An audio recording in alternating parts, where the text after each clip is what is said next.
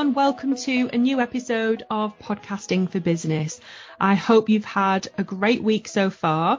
And today's episode is really going to help those of you who are deciding whether to start an interview podcast or a solo podcast, or indeed a combination of both. So I'm going to talk to you about 7 reasons that I think a solo podcast is definitely the way to go if the purpose for you for starting your podcast is to grow your audience. And I know that for many of you who are listening to this podcast, that is definitely the reason that you're starting. You want to grow your audience, you want to grow your expert status, and you want more of your ideal listeners and clients to find you.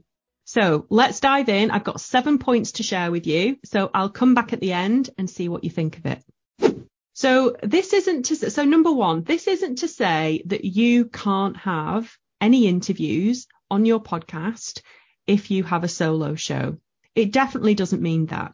What it does mean, however, is that you need to get more strategic about the interviews that you actually do. So, for example, let's say in January you have a new launch in your business. Let's say you're launching a group program or a membership or something. The way you can be strategic about the guests that you have come on your podcast is by thinking about the objections that people are going to have to your product or service. So, for example, let's use podcasting as an example. So I used to run a group program for podcasting, and objections to people joining that was they didn't think they had time.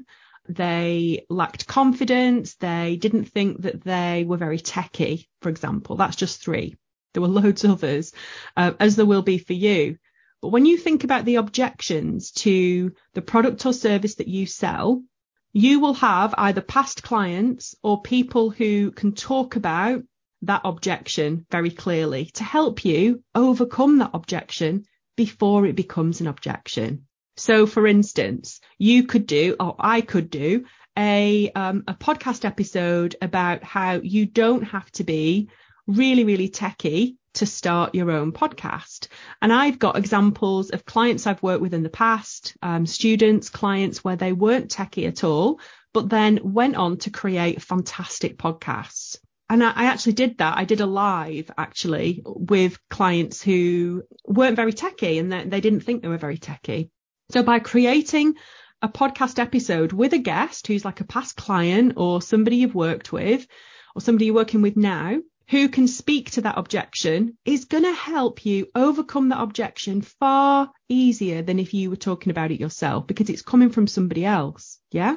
So think about the objections that you might have for your product or service and start to think now about the interviews that you could do for your podcast. So that really, really helps. Okay. So objection episodes. Number 2, case study episodes. So you can still have guests on your solo podcast, but make sure you're strategic about it. So number 1 was making sure that you have guests on who can speak to and help you overcome objections that people might have.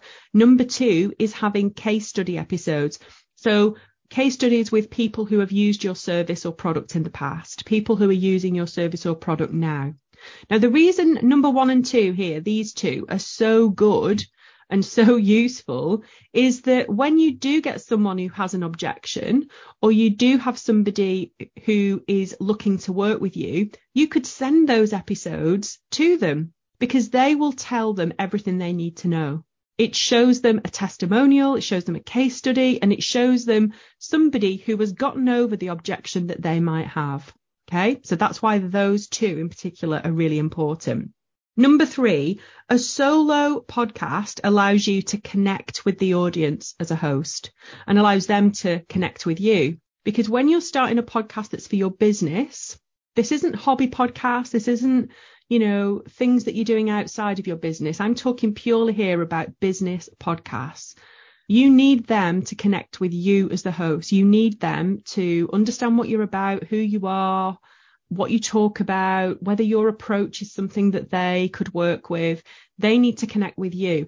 And if you're having guests on every episode, Well, quite rightly, when a guest comes on, they need to be the star of the show, don't they? So you're less able to show your expertise. You're less able to show what you're all about, and you're giving less opportunity for your listeners to connect with you. Okay, so that's number 3.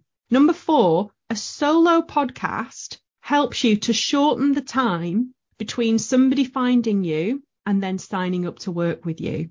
Now, if you always do interview podcasts, this doesn't work as well.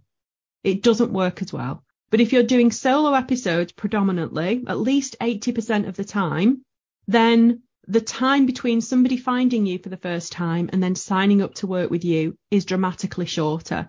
And that's because we tap into that binge episode listening. So they listen to all of your episodes back to back. If they're thinking of working with somebody who does what you do or offers what you do, then they'll binge listen. Yeah, it's that Netflix culture that I've talked about before, where they'll listen to several episodes back to back so that by the time they are ready to get on a call with you to talk about what you offer and work with you, they already want to say yes because they feel like they already know you. Okay, so you're offering more opportunities for them to connect with you. Number 5, this is one of my favorites. There's no diaries to organize. Lots of people think that having an interview podcast is easier because you don't have to speak as much, but it's not true because you've got all that hassle of planning your diary around their availability as well, and last minute cancellations and things moving on the last minute and them not having the right tech set up and them not having a microphone. It can be a complete pain. Now, I'm not saying don't have guests, as I say, and I'm not saying don't be a guest. I'm saying if you're growing a podcast for your business, then solo is the way to go. Okay, so less diaries to organize. Number 6, having a solo podcast allows you to batch record your content. Now, you can sort of do this with interviews, but as I've said on the previous point, you're beholden to other people's diaries to a certain extent. You can do, you can say, I just record once a month on this day, but you might miss guests if that is the way that you're going to do things as well. So more often than not, you're beholden to other people's diaries. So having a solo show allows you to batch record your content, which means that you can save time. It allows you to get ahead, knowing what your content is going to be for the following month, so that you can create what you're going to be talking about on social media and just be more planned out and organized and feel on top of things. You can't do that as well with an interview-based podcast.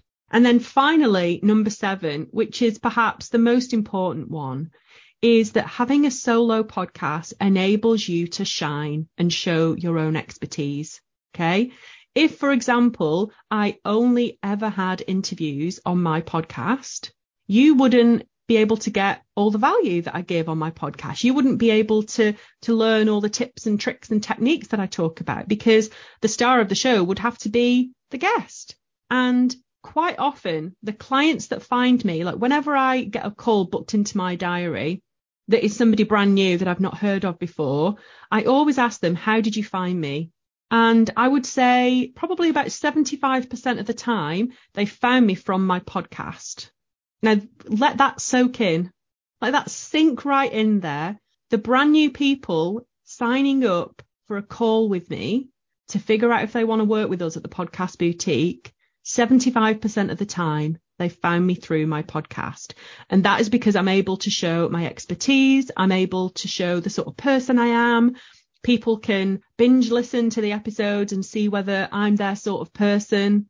It really matters. So please don't let that one go over your head, because just to say it allows you to show your expertise could be a real throwaway comment. But the result of that, the result of you being able to show your expertise can be huge. So there you have it. 7 different reasons that I think that using a solo podcast to grow your audience is the best way forward.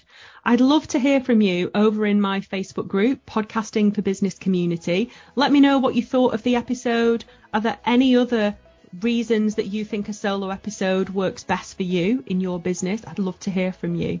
Okay, I will see you on the next episode. Bye for now.